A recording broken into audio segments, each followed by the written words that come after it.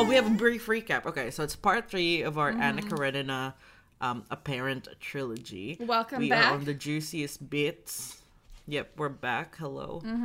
Literature, etc. I'm too into this book to care about niceties. You right gotta now. get I wanna right know into what it. happens. Yeah. I've been thinking about it. I'm like, oh, what's gonna happen? Bonus content. Alana has not been with us the first 2 episodes, and she's just coming in hot. Yeah. And she has to catch up, or else. How are you? I brought my entire bottle of wine up with me. I'm not. Oh no, what happened? I'm not wearing pants. It's lockdown again, which means I'm working 8:30 till 6 now. Oh. Everything's fine. Let's do a recap of the past 2 parts. All So, right, you're on. All right, where is everyone? Yep, okay. Let me see where everyone is. Kitty and John Krasinski are married. Yeah. Sorry, just Levin. like watching Alana's face and just like John Krasinski's in this. He is in this. Kitty and John Krasinski are married and they're fine. Keira Knightley doesn't love her daughter as much anymore. She loves her son more. Jude Law's being really nice. Aaron Taylor Johnson's depressed. Yeah, because they were stuck in Italy for a bit.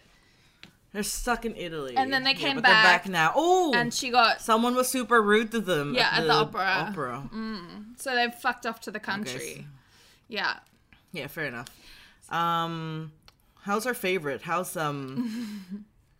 Steva.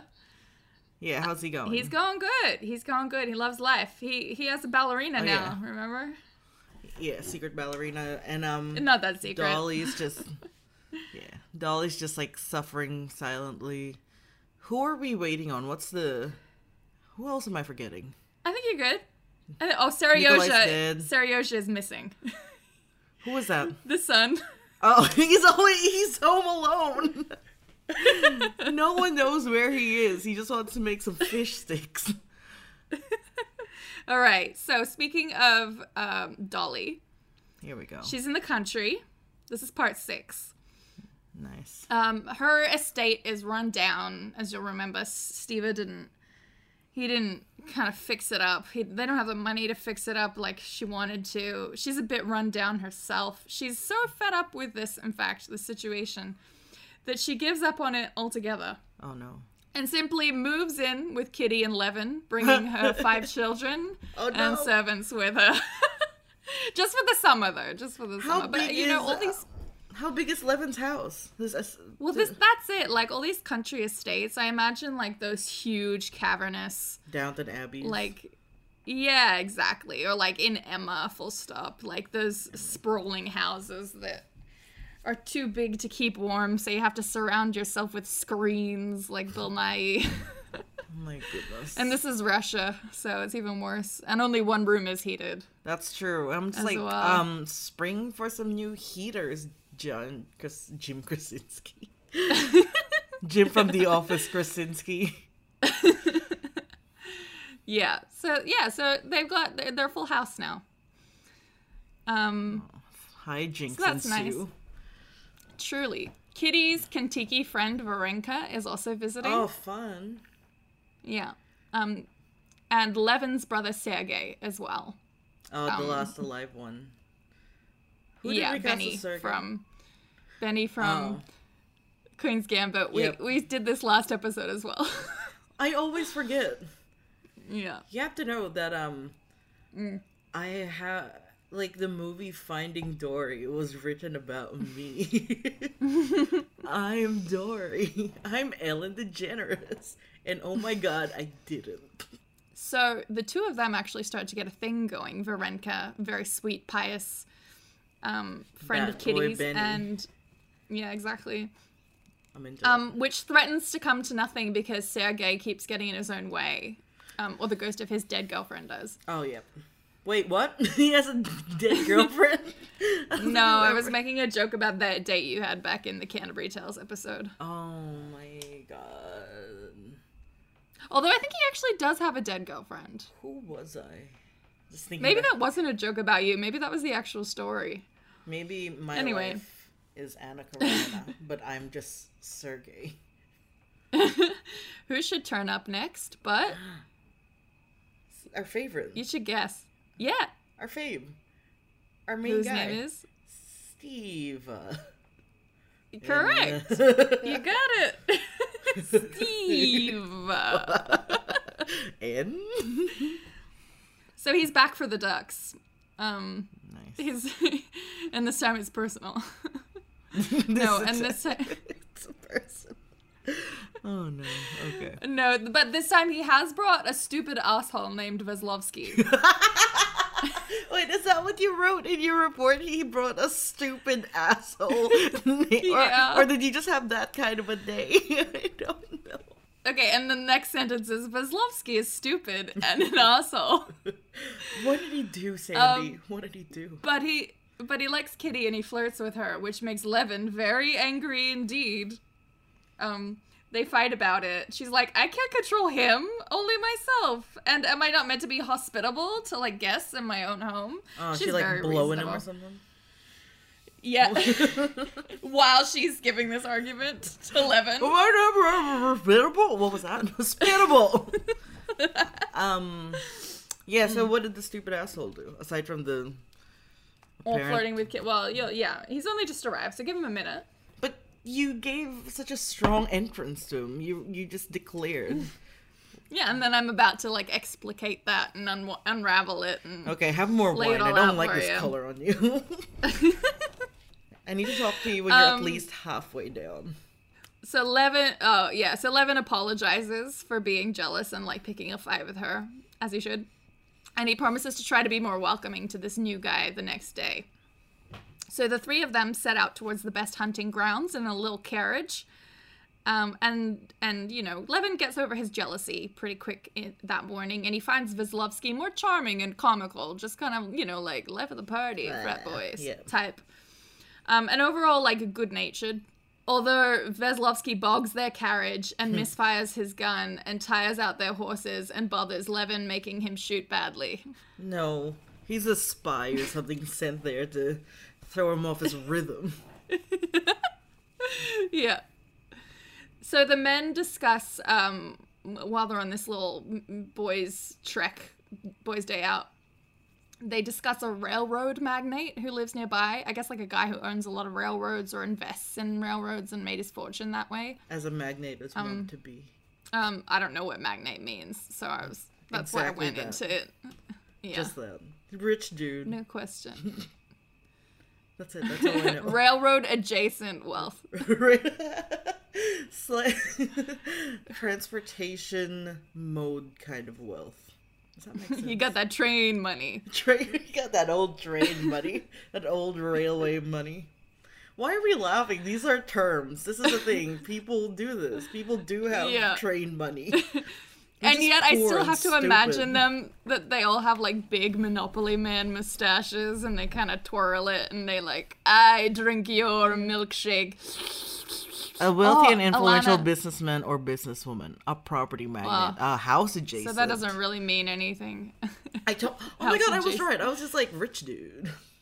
Yeah. But anyway, eat the rich Levin- and then what? Levin disdains this guy because he considers this wealth ill-gotten. It's like he didn't New work money. for it. It's Wait, exactly. It's the product of financial tricks, not like Oh. not inheriting. well, yeah, like not sheaves of wheat Sheaves. by slaves. It's actually old money versus new money. We're in the Great Gatsby. Yeah, now. exactly. Except we're being expected to like sympathize with Levin. Oh. I'm not a rich Russian aristocrat. I don't care. It's I just don't not care about relatable serfs. to me, you know? Only the serfs are relatable. Steva mocks Levin for being a nobleman who does not work for his fortune. Hey? That's why he's our guy. And Levin is irked because Steva is right. It's like, that mean, but damn, you right, though. Levin goes to bed frustrated while the other two go off looking for farm girls to fuck. Nice. Which Steva says is Just angrily acceptable. asleep. Steva says this is acceptable as long as as long as his wife doesn't find out. All right, got the okay from the big guy. Big man. Steve is the big guy. It's himself. I know. But it's Levin's house. The next morning, Levin goes off to hunt alone without anyone to distract him. His dog, Laska, flushes out some huge snipe. And if you don't know what snipe is, I gave us a little short description. Fun, This thank is you. what I wrote. Long legs, long beaks, little fat bodies. Alana, show me a photo, please. I can tell you have it up. Ew. Long legs, long beak, little fat body. Oh, you're right. Yeah. Accurate, right? Accurate. Accurate. That's a snipe.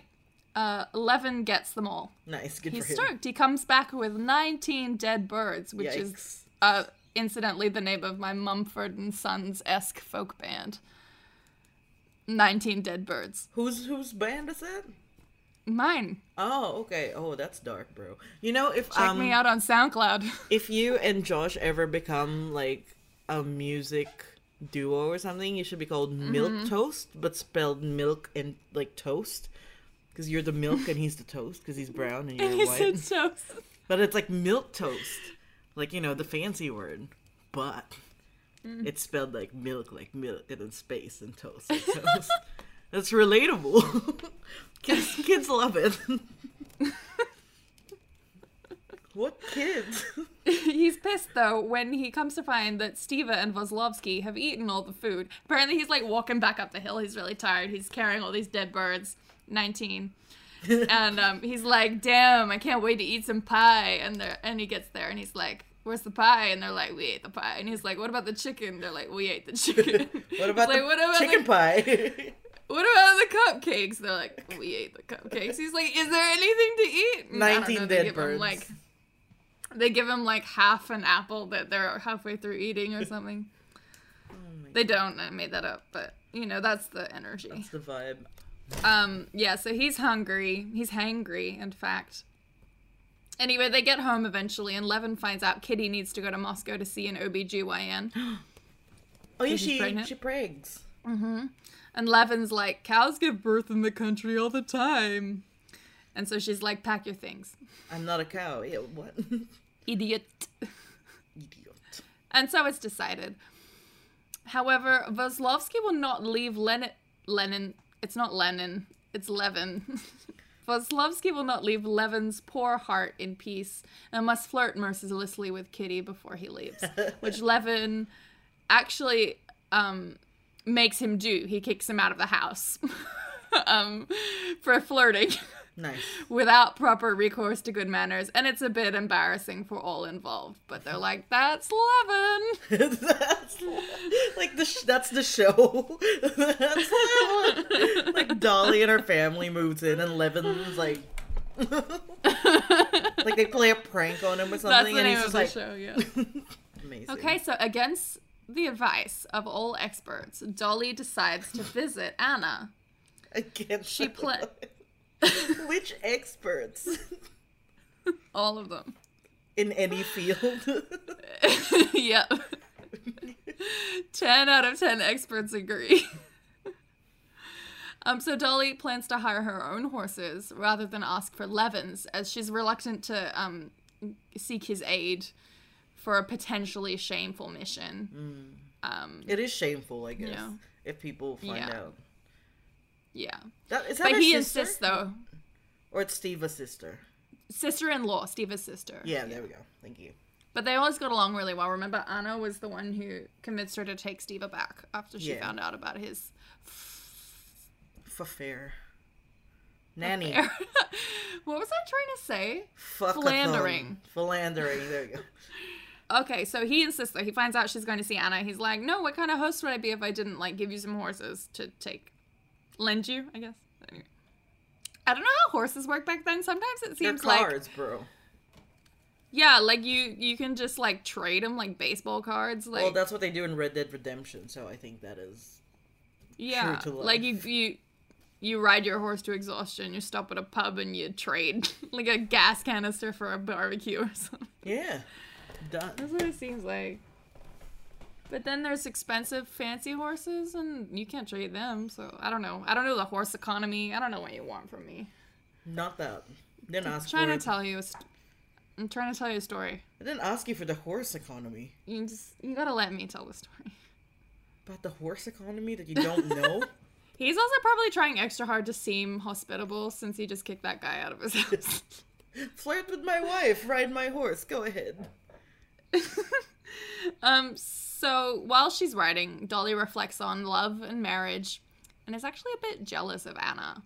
Oh. She's so tired of being enslaved to screaming children and a duplicitous, loveless husband, you know, and she tries to imagine being loved and loving, like passionately, like she imagines Anna and Vronsky love each other. Poor Dolly. What are you thinking right now? Me. Just thinking about poor Dolly. Just thinking about our sad life with our cool husband. It's not cool if you're the wife, though, right? Yeah, it's cool when you're one of the boys, but when you're the girl, it's not. When cool. you're the girl, yeah. when you're the ballerina, it's also fine. Just trying to do ballet. Dolly runs into Anna on the road to her house. Oh. Anna is accompanied by Kozlovsky, the stupid asshole from before. Oh.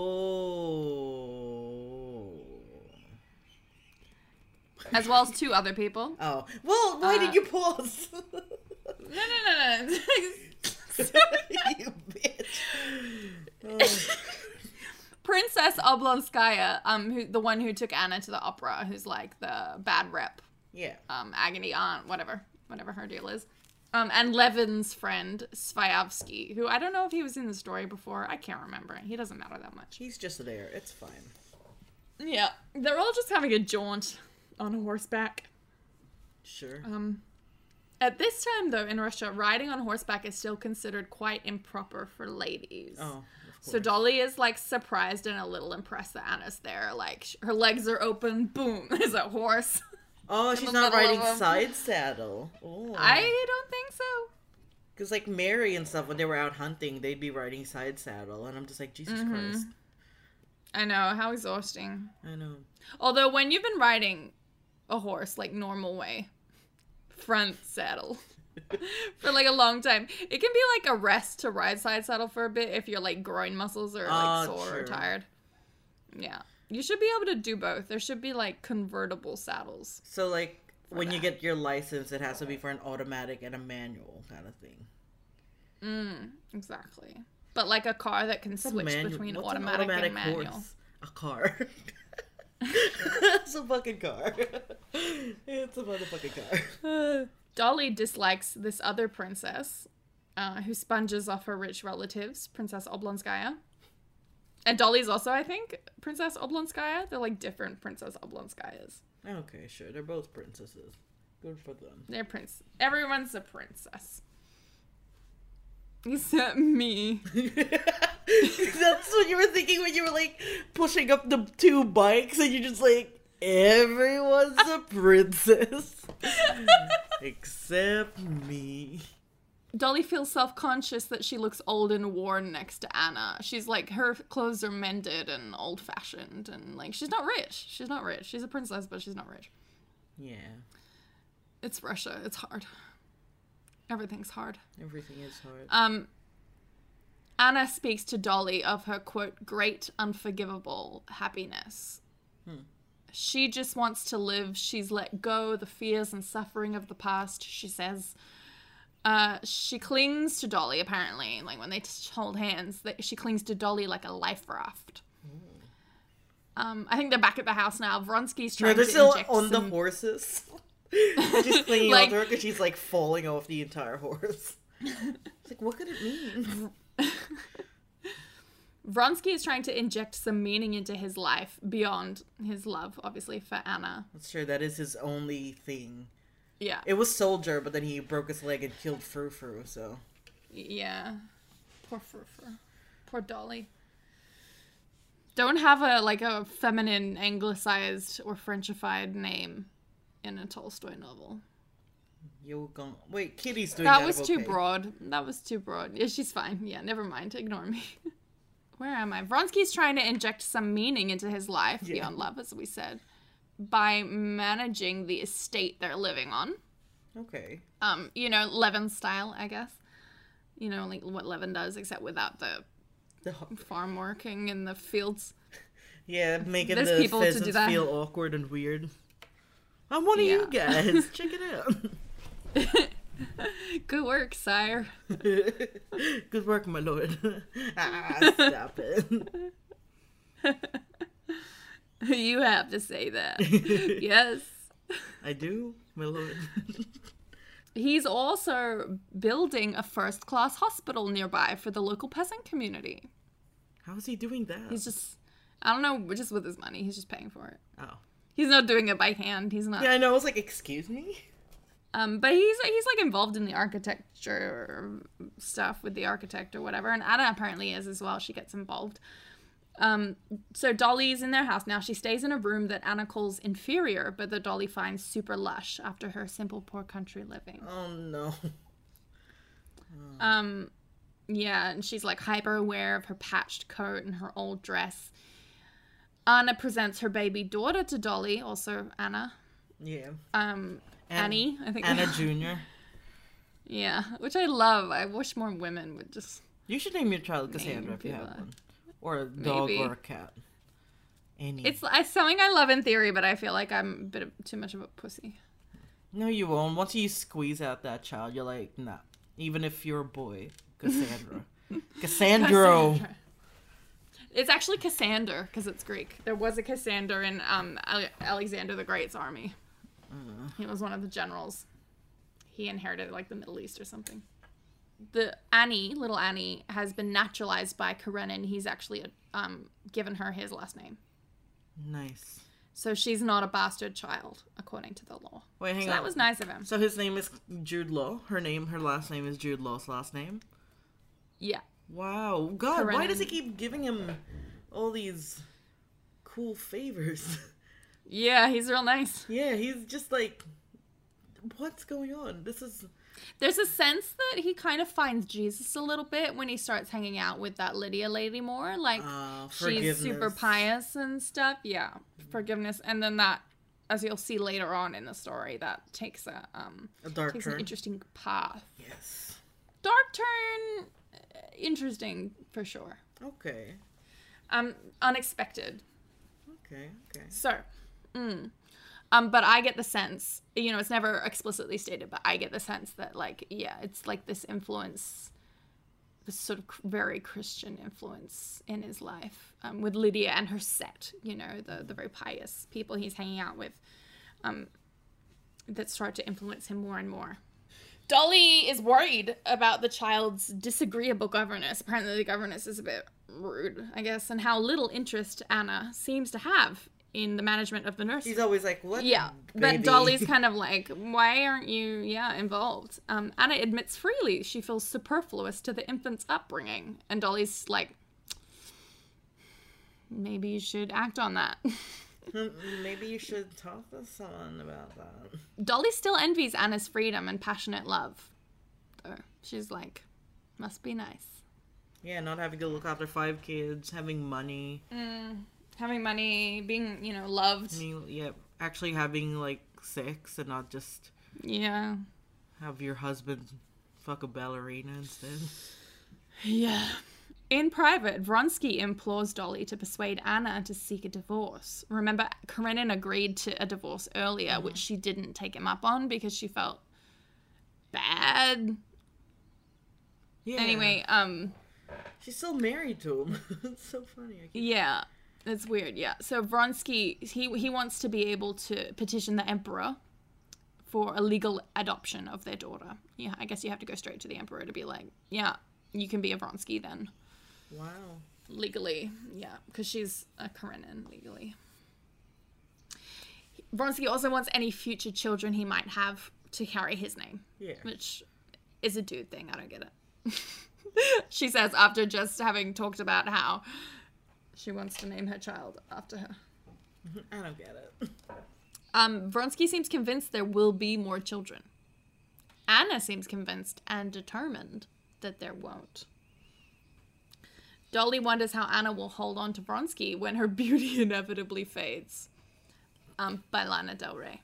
Thank you. 2014. Anna says she cannot humiliate herself by writing to Karenin for a divorce.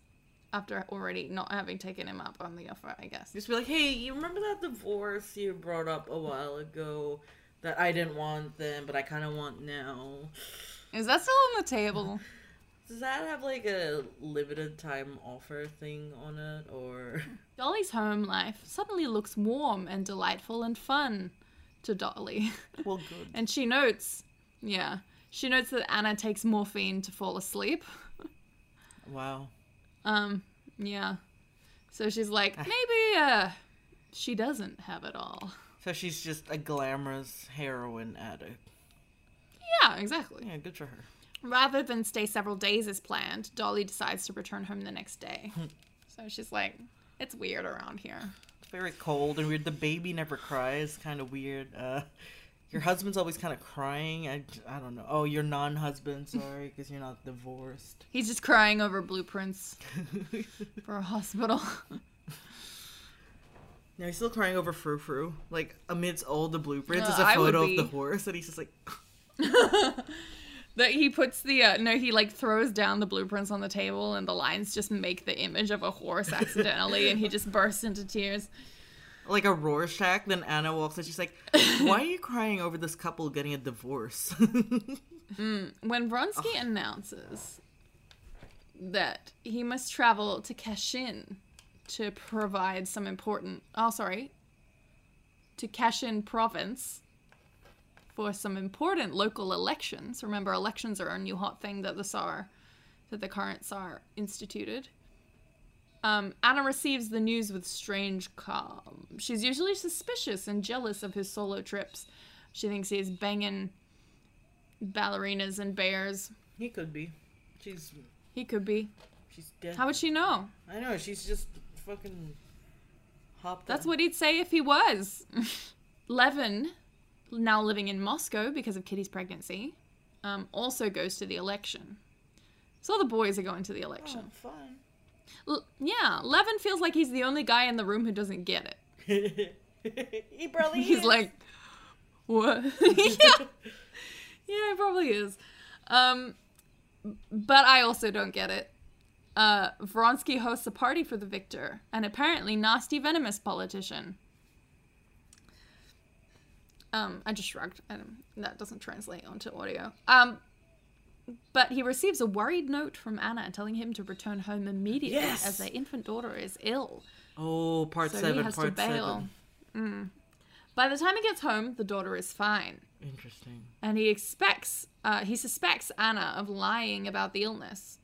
He's like, how many times do I have to tell you I love you? It's getting less and less true. If you keep asking me, then I'll start lying. Anna says she refuses to be separated from Vronsky again. And she agrees to write to Karenin for an official divorce, which they both expect him to sign off on as he has already offered it. Nah, bro. Now it's part 7.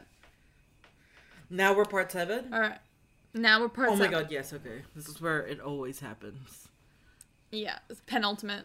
You've been waiting for this one. I've been waiting since part 1. I'm like, I know part 7's where it's at. So I'll come along. Okay. But I won't be happy about it. I'm not gonna like it. Levin and Kitty are in Moscow, and Kitty's almost ready to pop. Nice. Ugh. Alright. Ugh. Yeah, I know. Not for me. City life isn't really for Levin. He seems anxious all the time. Kitty notes it. He doesn't like the men's club and having to hang out with people. Yeah. Are they just in the city because that's where the doctors are or something for her? That's for where the baby? medical help is, yeah. Okay. But there isn't much else to do here. Not work anyway, which seems to be the only thing that makes him feel worthwhile. Kitty is mainly confined to their rooms, so the rooms they've rented. On one rare occasion where she's in public, she runs into Vronsky and is pleased with herself about how she's able to like calmly and coolly interact with him without feeling embarrassed about her former romantic feelings for him, and without letting him make her look silly or look like They could she's all relaxing him. take a note out of Kitty's book. Right? She just, it's smooth, you know? She just handles it. Good for her. And she's really proud of herself about that. Meanwhile, Levin goes from feeling uncomfortable with the expenses of city life to sort of not noticing as the money flows through his fingers. And I'm like, me too. Same. At first he's like, 2 city servants' uniforms is enough to pay for 2 farm workers for an entire summer. But in the city, servants have uniforms, apparently. And that's how it is. Gotta get them their... And you gotta buy them. livery. Exactly. Man, you have been watching Downton Abbey. Really? I love this color on you. Thank you so much. You're like, yes, footman, livery. They need it. I need it. Can't do it without it. It's important. And the maids can't serve. What are we talking about here? Exactly. You can't have the maids serving. At the dining room? At the dinner? Oh my god. Unheard of. So Levin meets with some scholars for a change. I think I was being sarcastic there, but it's been a while since I wrote it. So... And this big shot Metrov condescends to have a look at his book on Russian agriculture. Remember how Levin was writing a book? He's the peasants. Book. He's like, about the peasants? No one cares about your and Metrov, stupid book, Levin. Metrov is agreeable enough, but understands agricultural issues only in like his own terms, because he's written a book about it, right? So, and he like a big book that got pretty popular from what I remember. And he's like, I hear what you're saying. But he doesn't, and he's like, but my ideas, whatever.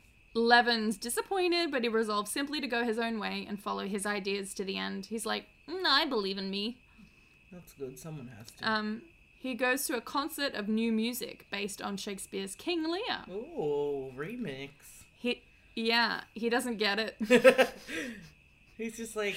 Even a lot of this book is Levin not getting it. It really is. Why is it called Anna Karenina when it should just be called That's Levin? And he doesn't get it. Yeah. Steve was like the even fun though best he friend. Sorry, I was just saying the TV show thing. And he's like trying to get it. That's the best thing, is like he tries really hard. He like listens really intently. And then afterwards he's like trying to... He's trying to, like, form an opinion. He's like, but no. And everyone else seems really into it, which frustrates him, because he's like... I just don't get it. I don't get it. It's actually so relatable. Later... Yeah, it is. Later at a reception, Levin discusses a recently concluded trial. Like a big trial of the century. It's Russian OJ in the 1800s. Nice. And he finds himself repeating, like, something pithy, like words that he heard someone say the day before. Mm-hmm. And he, like, dies a little bit inside. He kind of hates himself a little bit. He's become a sellout. He, like, says it. He's become a exactly. He's a phony. He's a phony. Oh, no. Finally, he goes back to the club, the men's club, running into Stiva and Vronsky. Fun. Whom he drinks with, enjoying their lewd conversation and laughing so loudly others turn to look. He actually starts enjoying himself. Oh no, that's not allowed. That's not allowed in the Russian handbook of being Russian.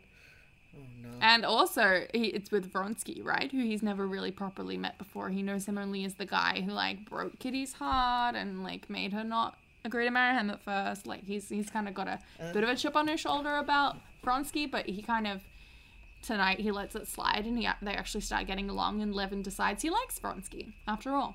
For now. And I wrote here, Levin gambles and loses 40 rubles. And I don't know what that means. But he gains a friend. Yeah. Maybe. Suddenly, Stiva Wait, sorry. I think that just means that he gambled, and he lost 40 rubles. You're right. Oh my god. I was like, what's the deeper meaning? And I'm like, oh, he gambled at the men's club and lost some money. Suddenly, Stiva proposes a surprise visit to Anna, whom Levin has never met. Our two worlds are about to collide. Ooh. Levin is like, damn, okay, sure. Wait, Levin's gonna meet Anna? Yeah, because he's drunk. He's never met Anna? Otherwise, he's never met Anna. Oh my god, you're right. He just hears about her. He's never... He just hears about her. Oh no, what if they fall in love? Alright, keep going. And then what? Stiva explains Anna's loneliness in Moscow, saying that she passes her time writing a children's book. Okay. And assisting in the education of the daughter of an impoverished English family. She's like... A governess. Found this girl that she's found this girl that she really likes, and she's kind of taken. What about her your daughter, Anna? She doesn't like that one. Who? What? What baby? So when they get to Anna's house, Levin is deeply impressed by her genuineness and her beauty and her intelligence. Ooh. He's still a little bit tipsy. Like, ordinarily, I think sober Lennon would be like, "Oh, fallen woman." You know, he's pretty judgmental. Yeah. But because he's a bit looser, he's like, damn, okay. I get and it. He meets her and he's like, damn, okay. He looks at Vronsky and he's like, Wawooga. Wawooga. A hong hong. God, that was so uncomfortable. These are all the noises a boob makes. We were trying to come up with all of them. Yeah. And they talk easily together. He's amazed by how graceful in conversation she is. They just click. They're like, you know, soulmates a little. In the sense that, like, the book follows them both, you know. Their lives are just connected by a thread. By an invisible string. Tying you to me. Anyway, Levin asks why Anna supports the English girl, but not Russian school children. He throws her a curveball. Yeah. Anna replies that she only loves this particular girl, and love is the only thing she ever really considers, which scans. It really does. It does hold up. She knows who she is. Yeah. When it is time at last for Levin to go, Anna tells him that she does not wish Kitty to forgive her, for forgiveness would be possible only if Kitty were to live through the same nightmare Anna has experienced. What?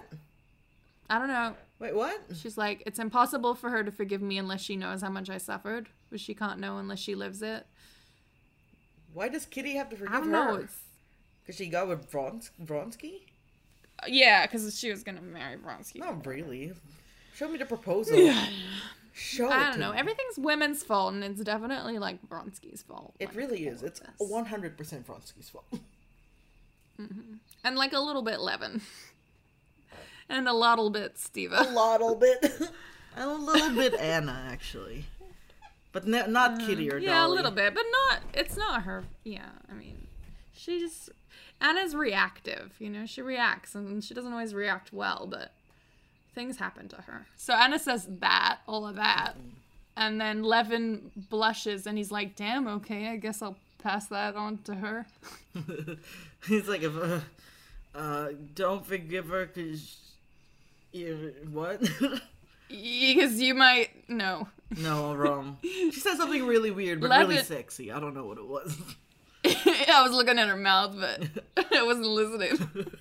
She's like, why are you telling me this? I'm like, I had 2 drinks, so I'm just so drunk. I had fun tonight, and I don't know how to act now. It's the first time ever that he's had fun, and he's like, how do I come back from this? It. Levin returns home aware of his fascination with and attraction to Anna. He tells Kitty he has met Anna, and Kitty is immediately jealous and provokes a fight. She's like, that slut who stole my other boyfriend.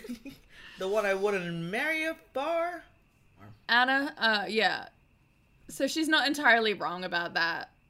But anyway, Anna admits to herself later that she was flirting with Levin. She's like, I could wrap him around my little finger if I wanted to. Good to be so hot. It's good to be Keira Knightley sometimes.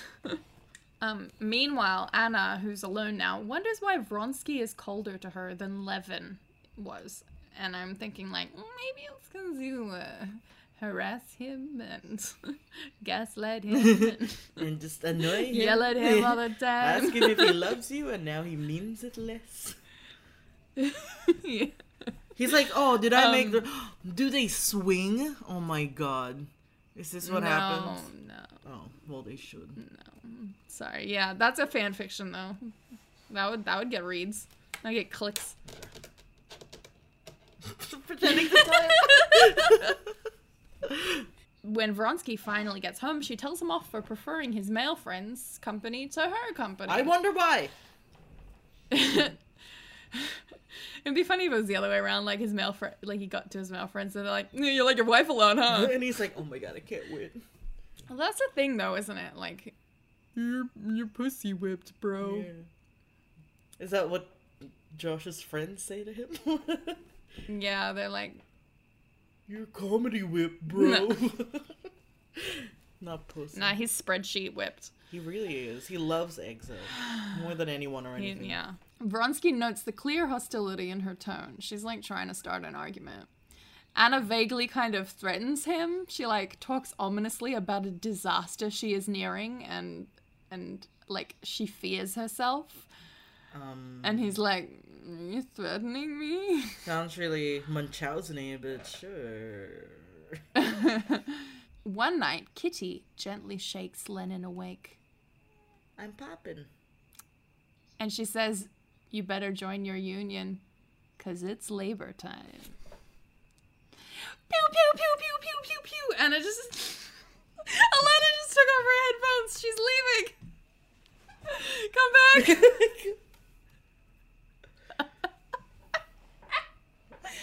Ah. Brap, brap. Yeah.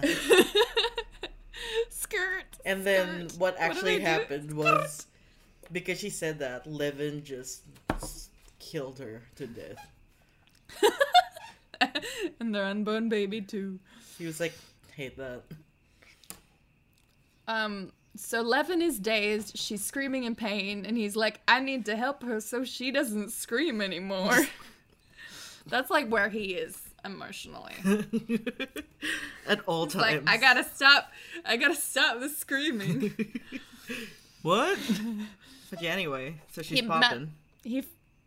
So he finally manages to get to the doctor. He has to like get some kind of medicine. I think it's morphine, which he needs like a note for, and he's like, there's like people stuffing him around, making him wait, and he's like, I can't wait, my wife's having a baby. Just ask Anna. She's got like random like ampules of morphine just lying around, and she's like, oh yeah, take my 4 o'clock morphine. That's fine. That's like 5:59 now. 2 more hours, and I'll get another one. It's fine. So he finally manages to get to the doctor, to come with him. He's trying to get the doctor to come with him. There's a really cute sequence where he keeps urging the doctor on. He's like, come on, she's having a baby. And the doctor's like, I know. drinking his coffee slowly. And he's like putting on his clothes and his shoes slowly. And he's like, it's fine. I know. It's fine. And Leonard's like, come on, we gotta go now. And the doctor's like gently chuckling. And he's like, first time, huh? It's gonna be fine. Give me half an hour. And Lemon's like, no! Oh, This is a really cute scene. Turns out to be quite a long labor. And Levin becomes convinced that Kitty will die during childbirth, which like isn't out of like possibility. Yeah. But when the doctor announces that the birth has finally taken place, it's finished, Levin can hardly believe it, that he has a son. Oh. Interesting. Kitty is fine. Oh. Everything's fine.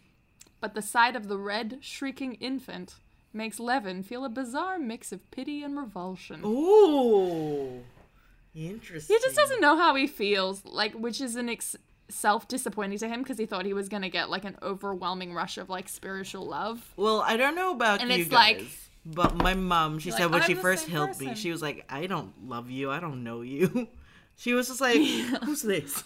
And I'm like, what? That's kind of, yeah, what's going on. It's like, I think some people probably get the rush of oxytocin. Some people probably don't, but it's, you know, and less likely probably for fathers not having actually gone through childbirth. But yeah, since he was expecting to feel like, you know, absolutely like agape, you know, the spiritual, most purest form of love. Did you just say agape? Agape. Instead of agape? I think it's agape. It's agape. I think it's agape. It's Greek. There's 4 kinds of love. Eros, Oh, you're saying... I thought you just meant, like storage. the word agape. Storage is family love. No. It's a kind of love. There's 4 kinds of love in Greek theory. I think in Plato's theory. Oh, yeah, And I okay. think Platonic is one of them. Great, this is what I get for trying to flex that I know something. So let's leave them there, just cuddling their new baby boy for a second. So by this point, Stiva and Dolly's finances are in a pretty dire state. Dolly is demanding control over her portion of their fortune. Her money, I'm pretty sure, like, that she brought to the marriage. Yeah, you know, like the forest, It's etc. Downton Abbey, yeah. But they don't have enough money to pay the bills at this point. Like, she's like, where's my money? He's like, what money? What? You spent it already! John Mulaney. R.I.P. That was a John Mulaney joke. No. He's alive! That's so dark because he's in rehab. That's even worse. Rehab in peace. Rehabilitate in peace. Oh, that's nice. Yeah, R.I.P. fuck you, Sandy. You don't know what I mean. Shit. Stiva is determined to get this particularly cushy job as the head of a railroad commission. So like another governmental position, but it's like, pays even better, and you have to shake even less hands, like you barely do anything at all. You just break like champagne bottles on trains. Yeah. It was a hard day at the office. And he's like, oh, my wrist We'll- hurts. We lost a lot of good Dom Perignons out there. And they're like, you don't have to do it. It's just for ships. And he's like, ah, long day. So he goes to St. Petersburg to speak to Karenin about the job, as well as his sister, Anna, wanting a divorce. He's like, two favors with one stone. How are you? How are you, Karenin? How's the wife? Whoa. Oh. Well, now that you brought it up, so. But his priority is definitely getting himself that nice job. Like, he's gonna ask for Anna, but also he wants that job, mainly. Karenin seems flustered, and he claims that Anna's life no longer interests him. But he promises to give Stiva a definitive answer about the divorce the next day. He's like, I'll think about it. And it's like, what's there to think about? Does he keep the boy child? He has the boy child, right? He still has the boy child, or maybe, I don't know. Because he doesn't like the boy child anymore. But Anna likes the boy child, but she couldn't keep the boy child. So now she doesn't like the girl child. I think he doesn't like the boy child, like, as a friend. But I think there's, like, a sense of responsibility. You know, like a sense of responsibility or ownership, even. Like, this is but he doesn't really love legacy things. It just reminds him of Anna. A little bit. His problems, his life isn't oriented around love in the way that Anna's is. True. Like, his focus in his life, his goals aren't connected to love like hers are. His is connected to duty. Honestly, I think honor. Yeah, duty. You know, standing. Respect. Not like standing on your legs, like in society. Standing. Okay. He's like, I hate sitting. Oh, he would love the standing desk of the modern day office. He probably would. Like, if I was gonna make a modern day adaptation. He'd be like the guy that's really into like standing desks. He's like a entrepreneur, like Silicon Valley entrepreneur. He'd like count his steps every day. If he doesn't reach 10,000, he'll be like a little disappointed in himself. Yeah, Anna's an influencer. Yep.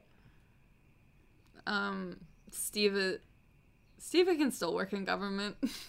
Stiva is... Why not? He just has Bitcoin. Yeah, he just walks in the light, man. He's He loses all Dolly's money on Bitcoin. Oh, and Dolly is just a sad heiress with nothing left to air. Ever since that sex tape. Are you saying she's Kim Kardashian? I'm imagining. Well, I was thinking Paris Hilton. Yeah. Well, they're both still rich. Yeah. I guess Anna's like, what, Lindsay Lohan then, if we're gonna go by this? Because she's like kind of fallen. So he's like, you want to divorce Anna? Karenin's like, maybe. On his way out, Stiva meets Seryozha. Oh.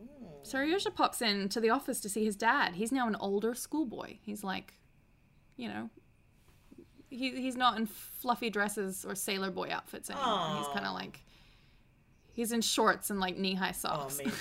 Okay. You know, you get the vibe? I get anyway. exactly the vibe. So he doesn't really remember Stiva, Seryozha. He doesn't remember his uncle, and he claims to not really remember his mother either. Stiva then visits Betsy Sverskaya. You remember Betsy? I remember Betsy. Regina, yeah. And talks to the free-thinking Princess Miagkaia, who in the movie is played by Mary. Lady Mary herself, Nice. Michelle Dockery. I was like, why is your mouth making that shape? I should have figured you were excited. Yeah. So when Karenin comes up, Princess Mayaki reads Karenin to filth, Nice. calling him a stupid idiot and revealing that he has become a follower of a famous French psychic called Landau.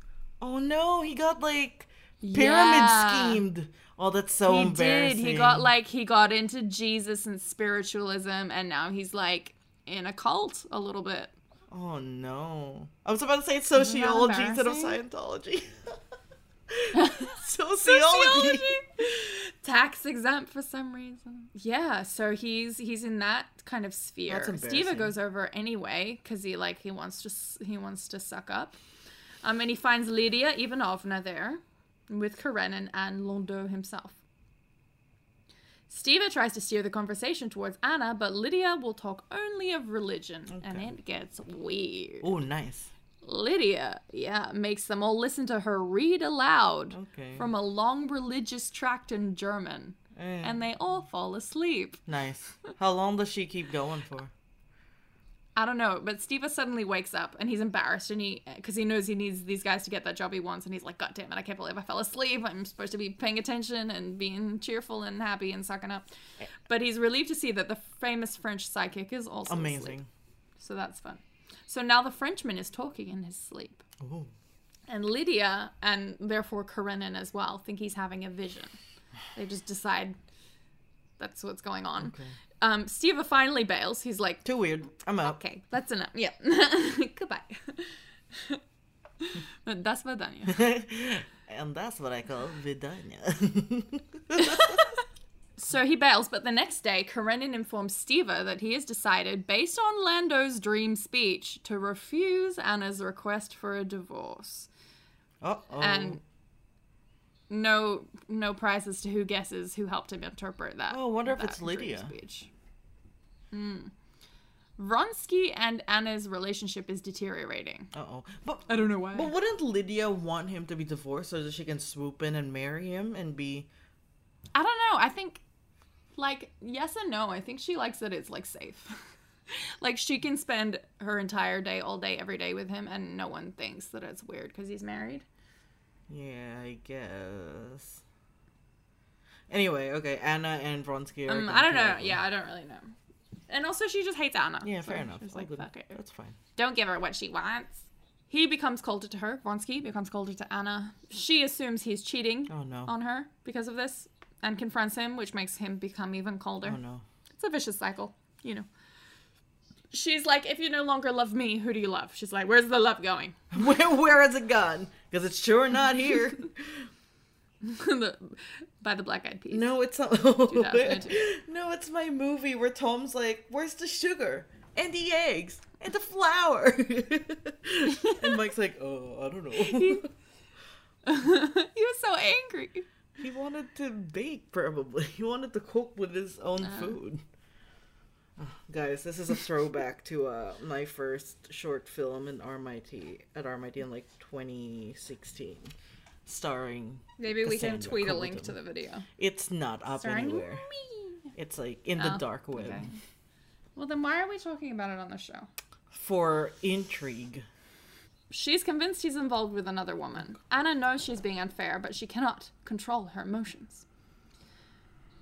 Just for fun, she and Vronsky also argue about women's rights and women's education, which he dismisses, as you might expect. Vronsky tries to hide Stiva's telegram, informing him that Karenin will not grant a divorce. So Steve has sent a telegram by now, but Anna demands to know Karenin's decision and says that she accepts it. Anna tries to get Vronsky to go with her to the country immediately. She's in makeup mode in the sense that it's like, let's get out of here and bone all day and then forget all our deep-seated issues. Yeah. Oh, too real. And he's like, yes, you know what? Let's do it. He's also in that mode now. But he's like, first I've got to go see my mother to sort out a couple money things. She knows his mother has some lady she wants him to marry. Remember, he's still officially a bachelor and eligible. And she obviously does not like that at all. So she's like, he has to go. She says he has to go with her to the country now or not at all. Oh. She's like, ultimatum time. And she even insults his mom. Great. Good ultimatum. Which she asks her not to do. He's like, hey. He's like, maybe don't talk about my mom like that. Like, she got diabetes, man. It's not funny. So it gets bad. For the first time ever, they don't make up by the end of the day. Ooh. They go to bed, presumably in different rooms, angrily. It usually Anna was, is convinced... like with the reading room and stuff. They just sneak around and be together if they loved each other. Yeah. Anna is convinced their relationship is over. Okay. And she falls into despair. Vronsky departs to visit his mother. He answered that question. After Vronsky leaves at the train station, Anna regrets her unfair treatment of him and sends an apologetic note asking to speak to him. Okay. So I guess asking him to come back. I've just left. I don't know. I'll come back when I'm back, Anna. Yeah. She reflects that she only wants to live and that she knows they love each other deeply. Later, Anna sends Vronsky another telegram requesting that he return immediately. She's like, emergency, you gotta come home right now. But is she the girl that cried emergency? Yeah, a little bit. Like, I'm not sure if she implicates their daughter being ill again or something, or her being ill or something. She's like, you gotta come back right now. Interesting. But she doesn't get a response, and she's sick of waiting around for one. Like, it's taking too long. So Anna drives to Dolly's to say farewell before they go to the country, before she and Vronsky go to the country. Okay. So remember, Dolly's in town right now with Kitty, who's recovering. Yeah, from popping out a human. Kitty hesitates to meet Anna for multiple reasons, probably including that she's bleeding the Red Sea out of her poor vagina. And also Anna stole her boyfriend like years ago, whatever. And as Anna drives home, I say drives, like someone's driving her in a carriage, like it's horses. She's not driving. This isn't Drive, 2011. Oh. Anyway, so she's driving, not driving. So she's not driving, but she's being driven, and she reflects that all humans hate each other. Okay. She becomes convinced. She's like, I've got it. I know what's going on. Everyone hates each other. Oh my god, now she's Holden Caulfield. A little bit. Everyone's a phony, in more ways than one. She receives a curt telegram from Vronsky saying he cannot return before 10 o'clock. Anna grows furious, interpreting the reply as a cold dismissal. And we later learned that he only got her first telegram asking to talk to him soon. Not the second one that's like, it's an emergency! Who didn't deliver classic. She's like, he doesn't care. He doesn't care that if I'm dying. Oh, no. Yeah. This is going where I think it's going. Where do you think it's going? She's gonna kill the daughter and her. She decides to meet him at the station. On the way, Anna reflects on the Moscow cityscape that's like passing by, and on the fact that Vronsky's love has faded. She thinks he feels only obligation, not love, towards her. At the station, Anna feels disoriented, focusing on the fakeness of the people in the crowd. She keeps criticizing them in her mind, like their appearances, which she imagines are their hypocrisies. One of the lines is, "No, you're going in vain." She mentally addressed a company and a coach and four who were evidently going out of town for some merriment. And the dog you're taking with you won't help you. You won't get away from yourselves. Sounds like someone's projecting. Yeah. So she gets to the station. She barely knows why she is there or what destination to request. She boards the train and despises the artificiality of her fellow passengers. Stepping off the train as it stops at Obiralovka. It's okay. I gave it my best go. Anna walks along the platform in a despairing daze, finally resolving to throw herself under an approaching train in order to punish Vronsky and, quote, be rid of everybody and of herself. Punish Vronsky and every other person taking PTV.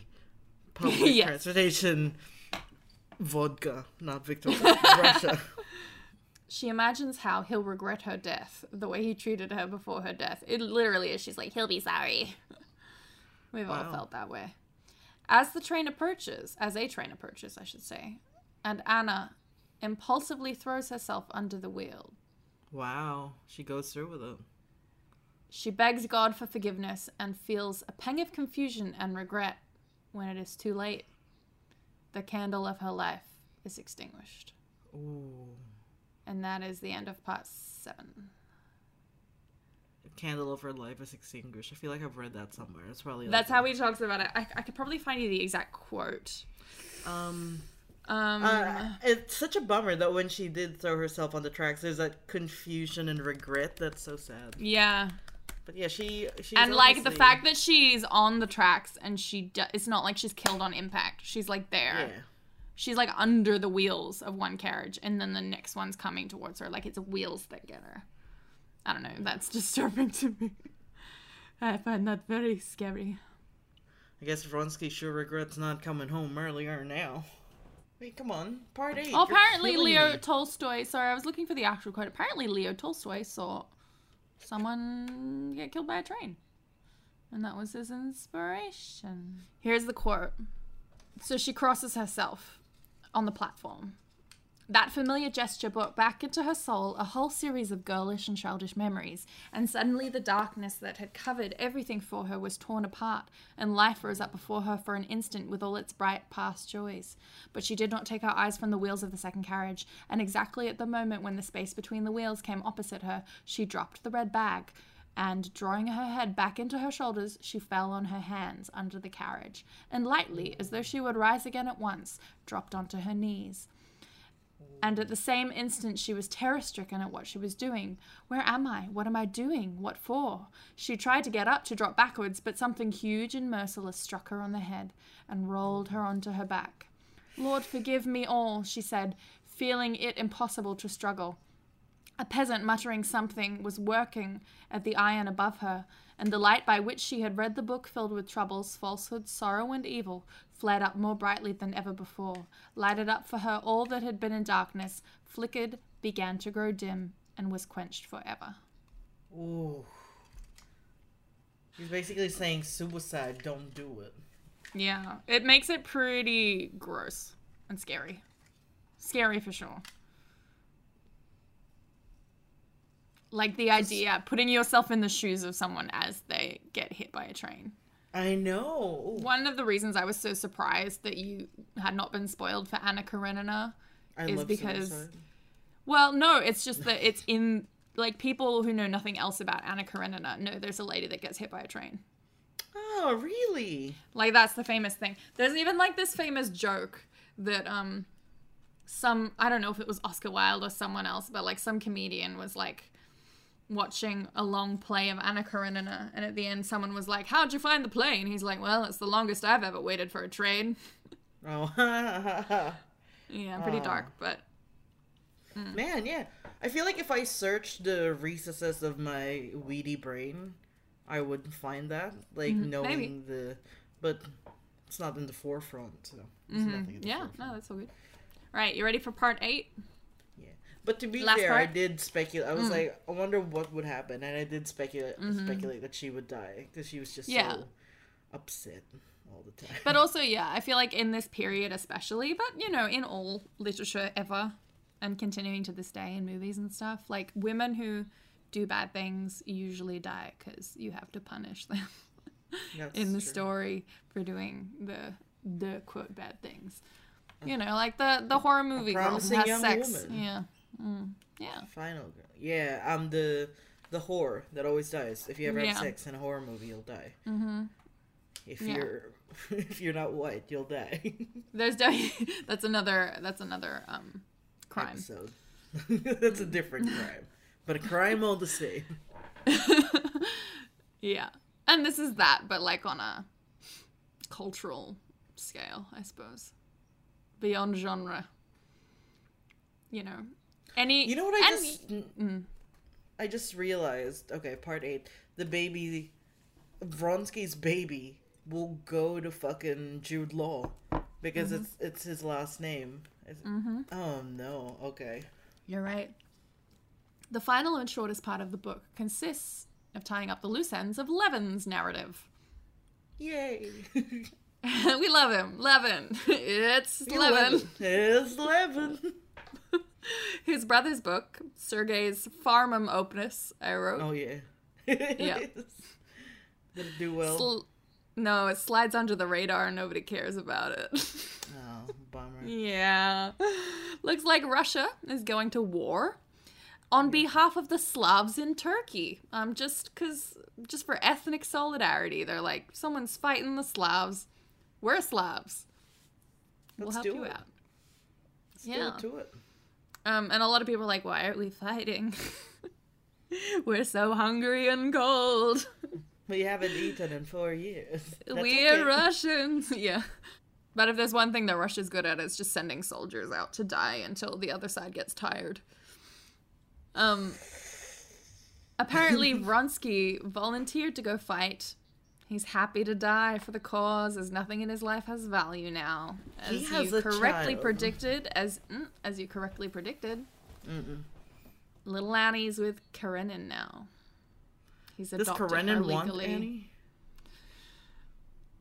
I think so. Like, in as much as like he's religious now, and he's money, can pay nannies to look after them, and That's true. everything.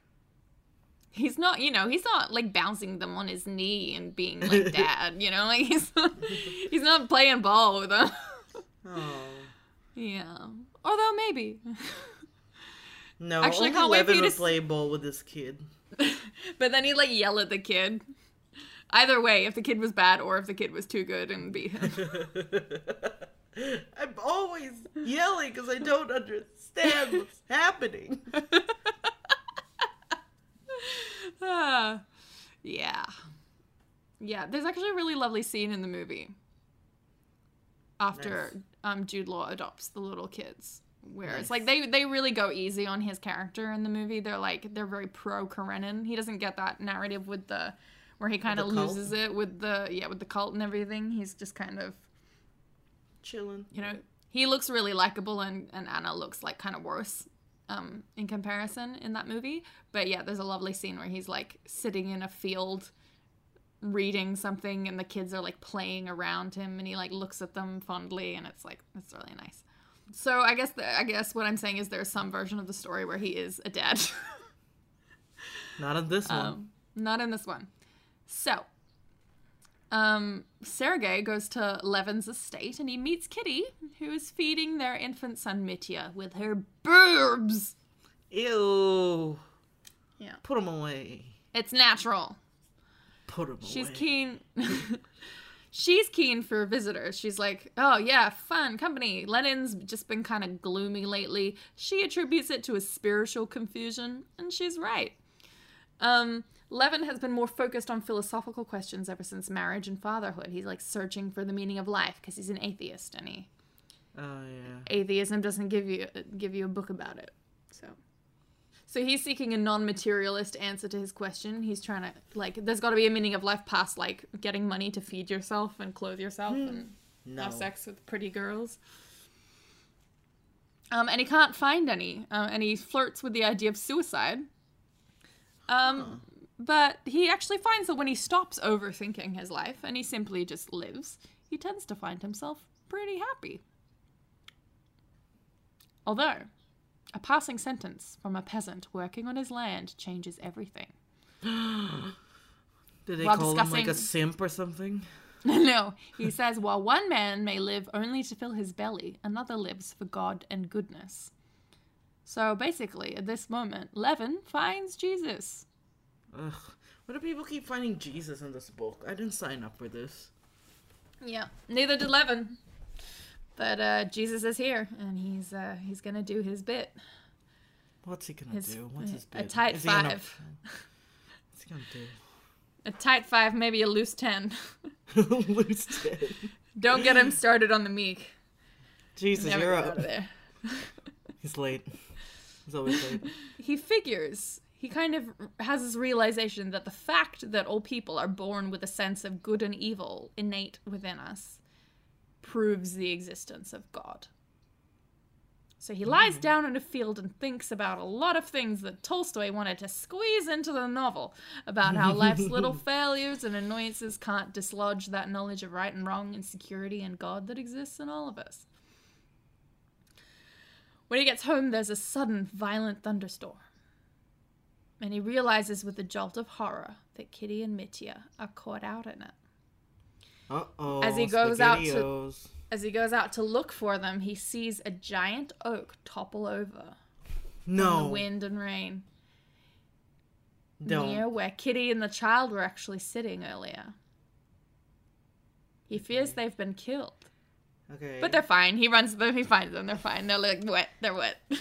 I'm so They're done like- with you pausing. I'm sick of you. They're all good. Everyone's like, it's Levin. Bow, bow, bow, bow. Play him out. Levin realizes the extent of his love for his son in this moment, and Kitty and is grateful that he finally feels paternal emotions. He's like, "Oh, there it is. I do. I love my child." Oh, Took him a while. yeah. You know, get to know him. Feeling another surge of faith, Levin contemplates telling Kitty of his newfound spirituality, but in the end he decides not to, concluding that faith is private and also inexpressible. And he feels once again that the meaning of life lies in goodness, in the goodness that one puts into it. Okay. And that is the end of the story of Anna Karenina. Why do you And think it was Levin. named after her? And that's Levin. I don't know.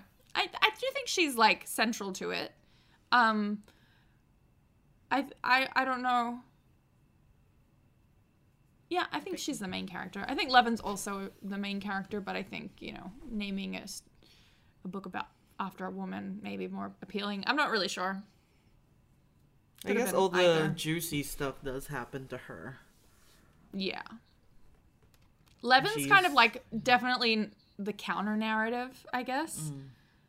Like they have these two stories that kind of like cross thematically, but you know, one's a tragedy and one's like not a comedy, but it's like Well, it's level. pretty It funny. doesn't- You know, it's a drama, and it ends well and it's wholesome and it you know contrasts the values, I guess. I'm that just these really different excited characters to have. watch the movie, honestly. Like, I'm glad we yeah. finished just so we can watch the movie. I want to see Chanel, Russia, 1860. Yes. Yeah. It's exactly what I want. It's So- gorgeous. What Sam's referring to is that it's not like historically accurate costume. It's like got a vibe of that period, but it's mostly just high fashion. We talked about this in the last episode. Did we? Did we talk about it on the thing? Oh, maybe you're right. Anyway, that was a recap of that part. Of that part, a small recap. Alright, so Anna Karenina, very long, very sad, very Russian, Yeah. very dumb. Correct. Oh my god, I gotta end the episode. I'm doing it. I'm about to do it. Can I do it? I don't know, can you? This is the closing ceremony at the Olympics. Here I come. And that's what I call Vidania.